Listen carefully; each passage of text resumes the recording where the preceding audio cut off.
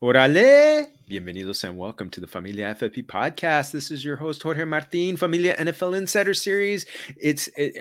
We just keep hitting home runs all the time. To connecting on long bombs, 90-yard runs every time we're doing this. And we've got another great show for you on tap right now. Also want to make sure that you're going to YouTube. When you're watching us on YouTube, make sure to hit that like and subscribe. Hit that thumbs up. Hit that subscriber button. Set your notifications because we are going to be having these on the regular. Here we are. When we're recording this, it's late June. We're going to keep doing these all the way till late July. Keep dropping them in. So set those notifications. I know you're watching because I see the numbers are growing both in the viewers and the subscribers. So appreciate that.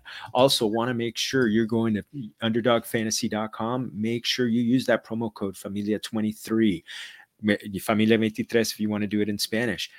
For the first $100 that you deposit, you're going to get matched another $100, dollar for dollar, you get matched. So make sure to get in there, play the best ball, get in those best ball drafts. I'm in three right now, three slow drafts right now. So get in there, slow drafts, fast drafts. As you guys have seen, we've done some right here on Familia FFB. So, but yeah, use that promo code Familia23 and you're going to draft all the way up to kickoff and the 2023 season. And Familia, one of my favorite people, someone I've known the longest of all the insiders that we had. I mean, gosh, we worked side to side, so many places. I just, he is now the authority, at least one of the authorities when it comes to all things Raiders. He's with the Las Vegas Review-Journal. He's one of the hosts on Raider Nation Radio, 9:20 a.m. Let's welcome in our amigo Vinny Bonsignore. Vincenzo, welcome, bienvenute. Thank you very much. I appreciate it. And yeah, we although I compete with Vic Tafur and Paul Gutierrez and Tayshawn Reed over at the Athletic and ESPN Athletic with Tayshawn and Vic, they're excellent too. So thank you for saying that. I appreciate that because I have all due respect for my colleagues and friends. Oh man, and yeah, the people that you spend a lot of Sundays with those people. So going around with them but yeah, again, being able to talk about this team, 24/7, 365. It's been one of it's never a dull moment when it comes to the Raider Nation, and we're gonna jump right into the quarterback, Jimmy G, replacing Derek Carr, the longtime quarterback. And unfortunately for Devontae Adams, who really had that great connection with him, but going to Jimmy G now, there is the intrigue about his foot. Yeah. And but you also said he was very much the Vegas Golden Knights, he was very much supporting and all the way to the championship. By the way, I hope Vegas has recovered. But speaking of recovered, there's questions about his foot, and also about what the offense is going to look like with him at quarterback compared to Derek Carr. Can kind of updates on both? Yeah, in terms of the foot, obviously Jimmy G hurt the foot, I want to say in early December last season with the San Francisco 49ers. We all know how that kind of turned out. Brock Purdy jumps in and doesn't miss a beat, and then he gets hurt in the NFC Championship game, and there went the 49ers' hopes of going to the Super Bowl. But it is important to remember that Jimmy G was playing some pretty good football prior to his injury and had the 49ers on track for a pretty big season. But he did get hurt. And, I think what happened with Brock Purdy and the 49ers kind of want to give Trey Lance a chance as well. There really wasn't any room left for Jimmy G. And he ends up here with the Raiders. Now, here's the tricky part about it.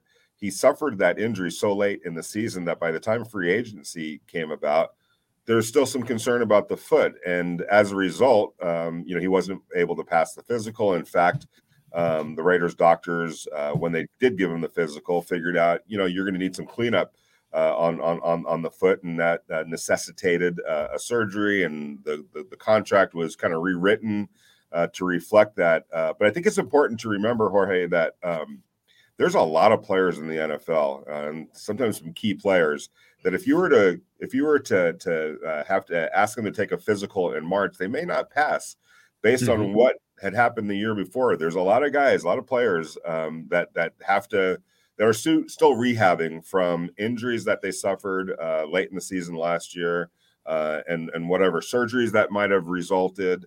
But the long story being short, if they were to take a physical in March, there's some players that just wouldn't be able to pass it at that point. The good news is for them, they stay on their rehab track, and at some point they're going to be able to pass a physical and get on the field. And I think that's what the Raiders believe is going to be the case with Jimmy G. It just wasn't able to happen in March, and the difference obviously is that he was a free agent, where other players that we're talking about are already under contract. And so just for like a little bit of a history lesson for players that aren't ready, and there will be a handful, I'm sure, by the time training camp starts, that's where you start hearing about the PUP list, the physically unable to perform list. That's where players go to kind of remove them a little bit from the roster, and they're not able to practice until they're able to actually pass that physical and then come off the PUP list and start participating. So that's kind of the situation that Jimmy G is in right now. But all indications are that at some point in training camp, if not the very start of training camp, he's going to be ready to go. And everyone that I talk to, at least, talks optimistically about that proposition. In terms of how it changes the offense, I think it does subtly change the offense. I don't think you're probably not going to see. Let's just assume that Jimmy G stays healthy. I know that's a big, but let's just assume that he does. I think the hope for the Raiders is that he elevates their efficiency level. It might not be reflected in the more gaudy numbers that maybe Derek Carr was kind of known for, the high passing yards and throwing the ball downfield as often as he sometimes did. But what the Raiders think could happen is that they may trade some of that for a little bit more efficiency. And when we're talking about efficiency, you're talking about the red zone, where the Raiders have just had issues over the years,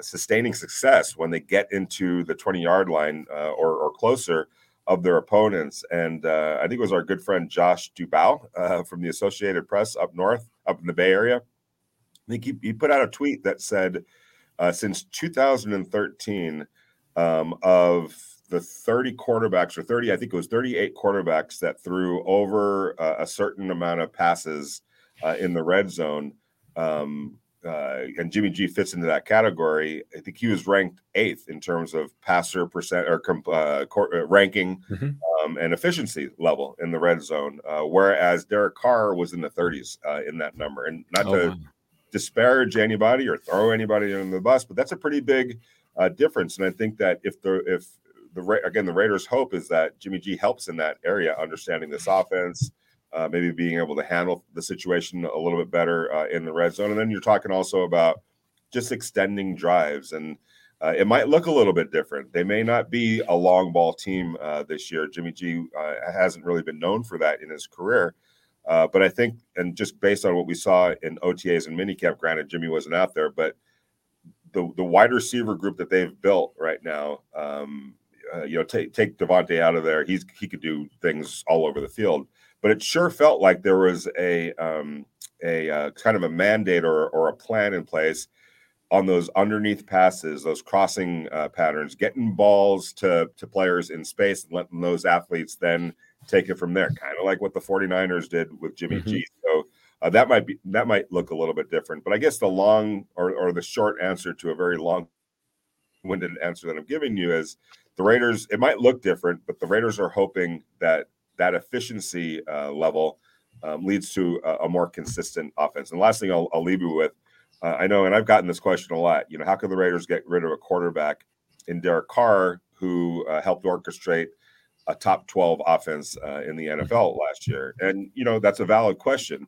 And when you look at it, just look at the final number and say, wow, the Raiders averaged, the 12th most points in the game in the NFL. That looks really good. But then if you peel it back a little bit, here's the issue. And this is what led to Derek Carr's demise. There was a point in time where they were a top 5 offense last year in October, late October. And it was a very steady slide from that point. So they slid down to 12th. And so when you look at it from that perspective over the last 2 months of the season, the offensive efficiency really started suffering, and it led to them finishing 12th rather than in the top 5 or top 10 in offense in the NFL. When you look at it from the bigger picture of everything, or the full picture of everything, you can understand why when Derek didn't play well down the stretch, which he didn't, and he's come out and kind of admitted that, that's really what led to their decision to A, bench him, and then B, go in a different direction this year. Okay, that makes sense. So, you talked about it being a little bit different, and I think there's been a lot of concern, and actually I think I don't know if it's warranted, because Davante Adams, he was still, I mean, in a new offense, he was still just so incredible last year. Granted, he had history with Derek Carr, but he was still good when Jarrett Stidham came in. Mm-hmm. So, I mean, is it almost like with him that I consider him still in his prime. We're for this season. I mean, is it almost like he's quarterback proof, and that Jimmy G is just going to figure out a way? This is my wide receiver one. I'm going to get him 170, 180 targets this season. In some ways, yes. But you just mentioned the 180 targets. I think that's what it was this year or last year for him, 182 targets, which I believe was a career high by a pretty good margin. And then you look at the fact that it was 180 targets and 100. Again, you look at the numbers for Davante last year. 100, I think it was 100 catches, over 1,000 yards. But he's never had that many targets and that few receptions. Usually he's, even in years where it's in the 113 or so catches, it's come on less or fewer targets. So there was a pretty big disparity there. Like, he was targeted a ton of times, which rightfully so. But again, the efficiency level of getting him the ball at a higher level just wasn't there. There were a lot of passes, and we'd have to go look at the film to really figure out, all right, were they just bad passes? Did he I don't remember him dropping a whole lot of balls. Maybe you could correct me on that, but I don't remember him dropping a lot of balls. So what happened on those 80 or so passes, targets that went incomplete, right?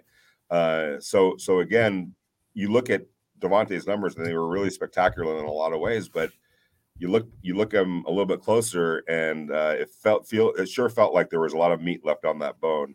And can Jimmy G come in and again kind of clean that up a little bit so that it's even more efficient with Davante? Yeah, that to me is the interesting part. I mean, I know Jimmy G may not take as many shots down the field but does that? But if he's taking shorter shots, Davante still does his thing. I mean, yeah, could those, if the targets are still up there, could that add another 10 or 15 receptions to him, which would be just, I mean, phenomenal. So another part of that is there is film out there. In fact, this past weekend, I looked at a lot of Jimmy G film, because I'd heard, oh well, he doesn't take shots down the field. Well, I did see plenty of examples of him taking shots down the field, but I don't think there's any question that it's not it doesn't match like other quarterbacks and their attempts on the field. And the one thing I think we'll probably never really know was that because Jimmy G was reluctant to do it or couldn't do it, even though there's definitely visual evidence of him completing long passes, or was that the way the 49ers offense was structured, and Kyle Shanahan just wanted to take advantage of the athletes that they had offensively, and getting those players balls in space and in stride on shorter length routes. So there's probably a little bit of all of that in it, but I would imagine that what Kyle was trying to do with his offense probably predicated and dictated a little bit how many shots Jimmy G did or didn't take down the field. And how much of the pie is going to be left for Jacoby Myers, maybe Hunter Renfrow, who I think is in the fantasy community is getting, I think he's getting unfortunately pushed down, and maybe the rookie Michael Mayer. Yeah, well, when you say that out loud, it really, you start thinking about, wow, how good can this offense really be? Because I think that the players that you just mentioned represent, considerable talent, and I think Jacoby Myers is better suited as a number 2. Mm-hmm. I think Michael Mayer, and don't forget Austin Hooper is here too, and he has a little bit of history in the NFL. But I think Michael Mayer has a chance to just step right in and really be one of those really good Raider type tight ends.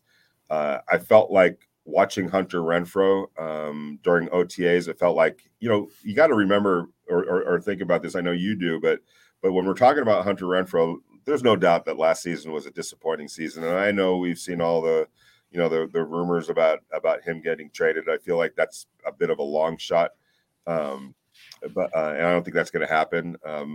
But also when you go back to last year, this was a player who just had unfortunate luck. And it goes back to that second game of the season. I know Raider fans don't want to remember this, but they were up, I think, 20 points on the Cardinals at Allegiant Stadium, game 2. And then it got away from him. And all of a sudden you're in overtime. And that's where Hunter Renfrow suffered what was really a devastating concussion on the last play of the game. Remember, they threw the pass to him. He was fighting for a first down.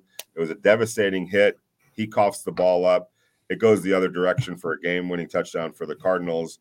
And on top of it all, Hunter is hurt. And I remember seeing him in the locker room after that game, and it was not a good sight. You could tell that he took a really big blow to the head. And it really, I don't know if Hunter ever really recovered necessarily from that, because on top of that, then he suffered another injury somewhere along the way after returning. He just never got on track last year. I know we live in a society where, you're in a rush to just find something new or get rid of this person, or just it didn't work, so you got to go in a different direction. Well, I'm not making any excuses, but there's some valid explanations for why Hunter didn't have the type of season that he's capable of. And I don't think that he's somebody that in this offense is going to have the 100 or so receptions that he had. 2021? But even if you look back at 2021, that was out of necessity. Remember, Darren Waller went down in the Thanksgiving game against the Cowboys, so he's out of the equation. And then we all know what happened with Henry Ruggs in that situation. That took another big time weapon out of the fold. You were down to Zay Jones, and they brought in Deshaun Jackson. It kind of got to a point where Hunter was the go-to guy right there, especially when Darren went out. So I think his numbers were a little inflated in 2021. I think his model is more what he was doing especially that rookie year of his career. And so if he could get just back to that, a 60 catch guy, I think that's going to go a long way in this Raiders offense. And the Hunter Renfrow that I saw in OTAs and minicamp looked healthy and looked to be back on track. And then you throw in Jacoby Myers, and then you throw in Michael Mayer. And I really liked what I saw from DeAndre Carter, who the Raiders got the Chargers in free agency. And I really liked what I saw from Trey Tucker, from the rookie from Cincinnati. So it seems like a collection of all this various different types of skill sets and things that players are bringing to the table. And if Jimmy is out there, he and Josh McDaniels, I think, have a lot of weapons at their disposal and ways to attack opponents. And when you talk about a Carter, when you talk about a Trey Tucker, they may not be out on the field, every single down. I don't expect them to be, but in certain situations, those are guys that I think the Raiders are going to be able to get some big plays out of. Maybe it's a key first down, in a game. Maybe it's a 2nd and 13 and you get 17 yards out of it. Like, it doesn't have to be on a play-by-play basis, but a situational basis. I think those guys have a chance to really help this offense. Awesome. Well, let's talk about, Josh Jacobs for a second. And, he was phenomenal last year. And actually you had said that he was going to be the clear running back last year, the clear top running back on the team. He was going to be the first option. I think people still expected a lot of, more of a committee backfield of, like McDaniels had in New England, but they also have history of, if a guy is good, they ride him. Right. Josh Jacobs didn't love getting the franchise tag. So, but I mean, the way the NFL is for running backs right now, it's almost like they always have to, earn their pay every year. Mhm. Is Josh Jacobs behind a pretty good offensive line that improved a lot last season? I mean, is 2,000 too much? But I mean, getting close to it at least a possibility. Well, a couple things. It's interesting going back to last year and thinking about the committee talk, which I think was a safe assumption based on what Josh McDaniels had done in the past. But I do give Josh McDaniels credit. I we know this. Covering baseball and you working for the Dodgers. I want to say it was Grady Little back in the day once said, players decide who plays or not. That it's usually in the player's hands who ends up playing the most by performance, by practice habits, by all that. It's you show the manager or the coach that you deserve to be out there, you're probably going to be out there. And in Josh Jacobs's case, and Josh McDaniels' case as well, to me, McDaniels showed flexibility and saying, you know what, maybe we did to do this in previous years. Maybe this is what I kind of prefer, but this guy's just playing so well. And he's so durable right now that there's no need to change that up. So I give him credit for, being flexible enough to go in that direction. All that said, I do wonder when you look back at, 300 plus carries for Josh Jacobs, Yeah. there's a lot of usage. At some point, even if he does sign the long-term contract or plays this year on the franchise tag, is that a model that's repeatable and sustainable? And I would think, and this has nothing to do or nothing against Josh, at all in terms of Josh Jacobs. But would it be more conducive for the Raiders to share the load a little bit, to make sure that he's as healthy as possible down the stretch, and certainly at the end of games when they really need him. So I would think that you're probably going to see more of Zamir White and maybe even Britton Brown, the other second year running back. And so while Josh Jacobs' numbers might not be as gaudy as they were last year, that doesn't mean he can't have every bit the same type of an impact that he had last year. He'll just do it in fewer carries, which might be the best for him and the team in the long run. No, yeah, you're okay. Okay, so I'm going to keep an eye on Zamir White, and at the end of drafts, possibly, because the other part about it is Josh Jacobs has battled some injuries in the past, so and you're right. The attrition at the running back position is just like no other position. So, gosh, I mean, those car crashes just start piling Yeah, up after all. yeah. I touched on it a little bit, and you just recently had an article on this in the Las Vegas Review Journal talking about how the offensive line just kind of came up and became a strength of the team by the end of I believe it was by the end of the season. It was the number 10 offensive line by Pro Football Focus. Is this unit still shaping up to be a strength of the team? Yeah, and give the offensive line a lot of credit. Jermaine Illuminor in particular for really solidifying that right tackle position, and then Alex Bars as well at right guard. I think in an ideal world, I think the Raiders understand that they probably still need to make some upgrades along the offensive line, and maybe out of the collection of players that they've brought into on the roster going into training camp, maybe that's going to organically happen. And so you might not see the same starting five. You might, and I think they feel like they could win football games if this offensive line just comes back intact as it did last year. But I think guys like Thayer Munford, the second-year player, from Ohio State, I think they're going to give him every chance to maybe even beat out a Jermaine Illuminor at right tackle. Maybe Jermaine Illuminor becomes the answer at right guard. But there's ways that they're going to be able to still compete and ultimately come up with an offensive line that they feel like they can win football games with. It took a little while last year, and I know a lot of people were kind of complaining, that they went a month or so into the season before really settling in on the final five. But there were some extenuating circumstances there too. Alex Leatherwood was going to get his opportunity in training camp. Obviously, that didn't work.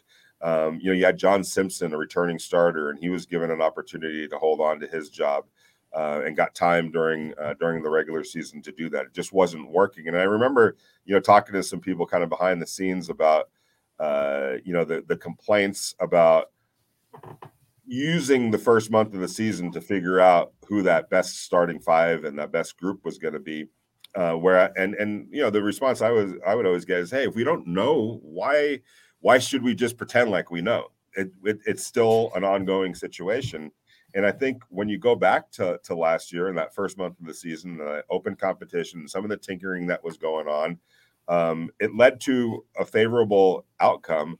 And I think that's what they were looking for. And who knows if that would have happened had they just stuck with whatever they felt like they needed to stick with, because everyone figures out in training camp who you're starting 5 offensive linemen in is, and they're going to roll with that and just leave it as is. They didn't know, and they admitted that, and they gave it a little bit more time to get figured out.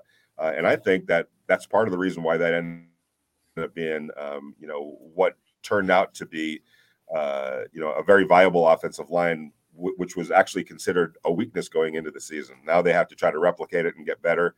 And I think that there are some new faces and some players that, are just getting better and growing and maturing. And it'll be interesting to see kind of where it all leads in training camp to see if that same starting five is the starting five that rolls out there against the Denver Broncos in the season opener.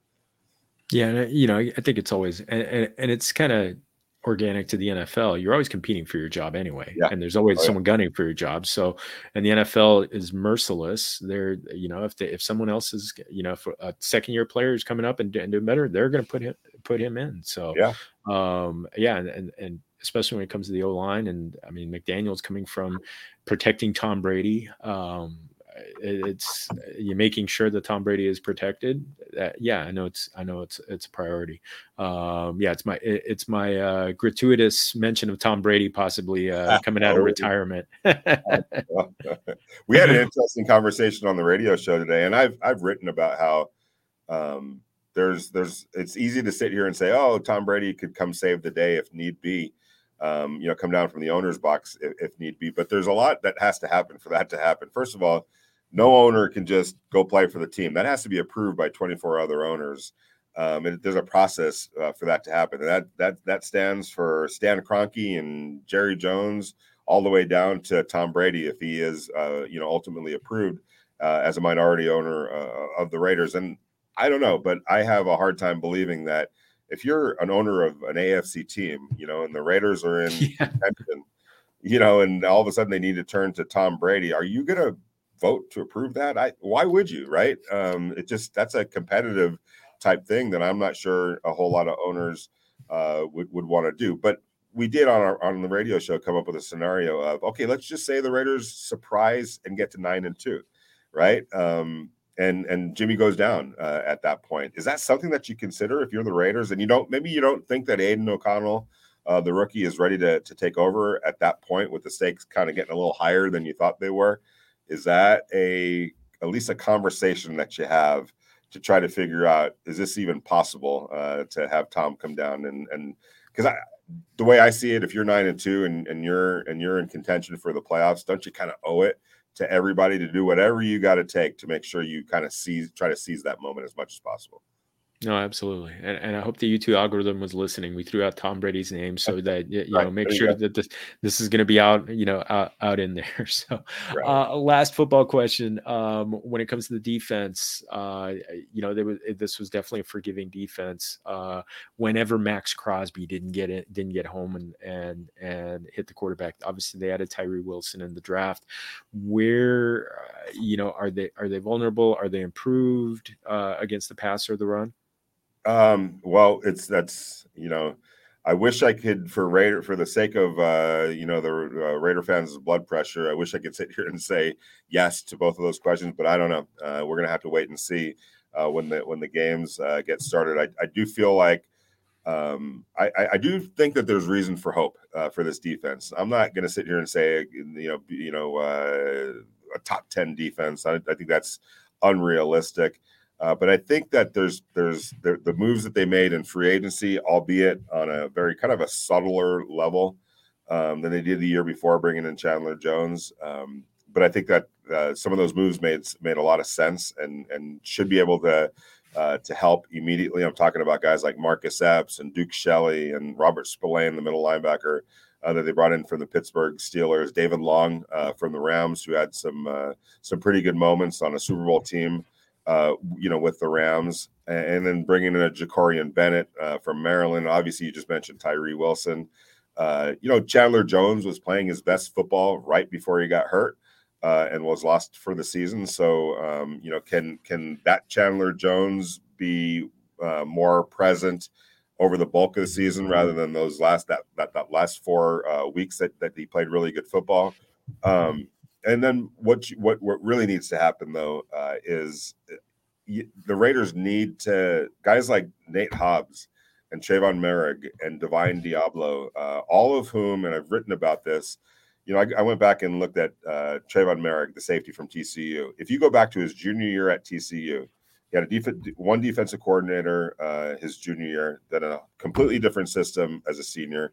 And he comes into his rookie year and is playing for Gus Bradley, has to learn that system. And then the very next year, he's learning Patrick Graham's system. That's 4 defensive coordinators in 4 years. Divine Diablo last year was going into his 3rd new defensive coordinator. Same with Nate Hobbs. Coming in from rookie or from senior year to rookie to second year with the Raiders. That's a lot of disruption. And on top of all that, all 3 of those players got hurt at one point or another during the season. So I know, again, we live in a society where you want it right now, but that's a lot of disruption for some young players that still have a lot of talent. Trayvon Merrick was playing really well as a rookie, as was Nate Hobbs. And Divine Diablo was, leading the Raiders in tackles last year before he got hurt.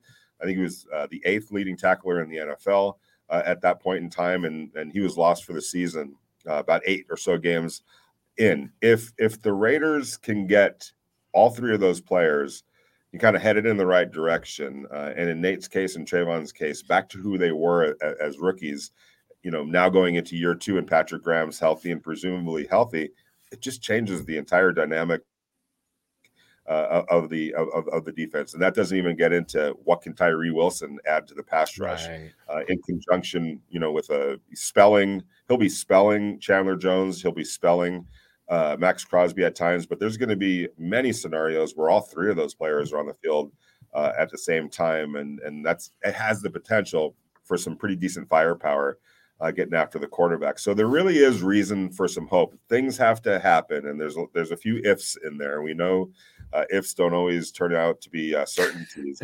But if some of these guys, and it's not like, to me anyway, we're not talking about outlandish, there's no way.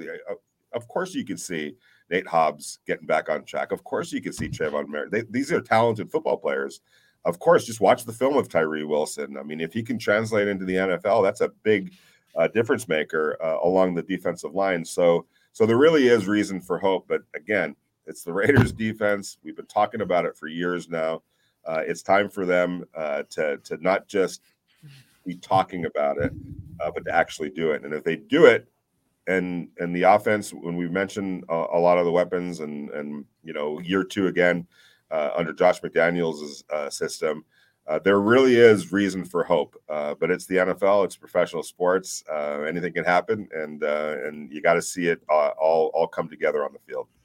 Yeah, well, that's something I'm going to be watching because I know I targeted the Raiders a lot last year. Just fun shootouts. It was for some fun shootouts for fantasy. And that's the other part. 9 of their 11 losses were within 1 score. They had double-digit leads in five games and lost 4 times. It's a fine line league, and in a lot of cases, the games that they were winning down the stretch in 2021, those close games, kind of eluded them in 2022. If they can just turn their fortunes around in a few of those games, it changes the entire complexion and dynamic of the season. So I guess if you are looking at things optimistically, this wasn't a team that just didn't look like it belonged on the field with the vast majority of their opponents. In fact, they had leads against a whole bunch of them.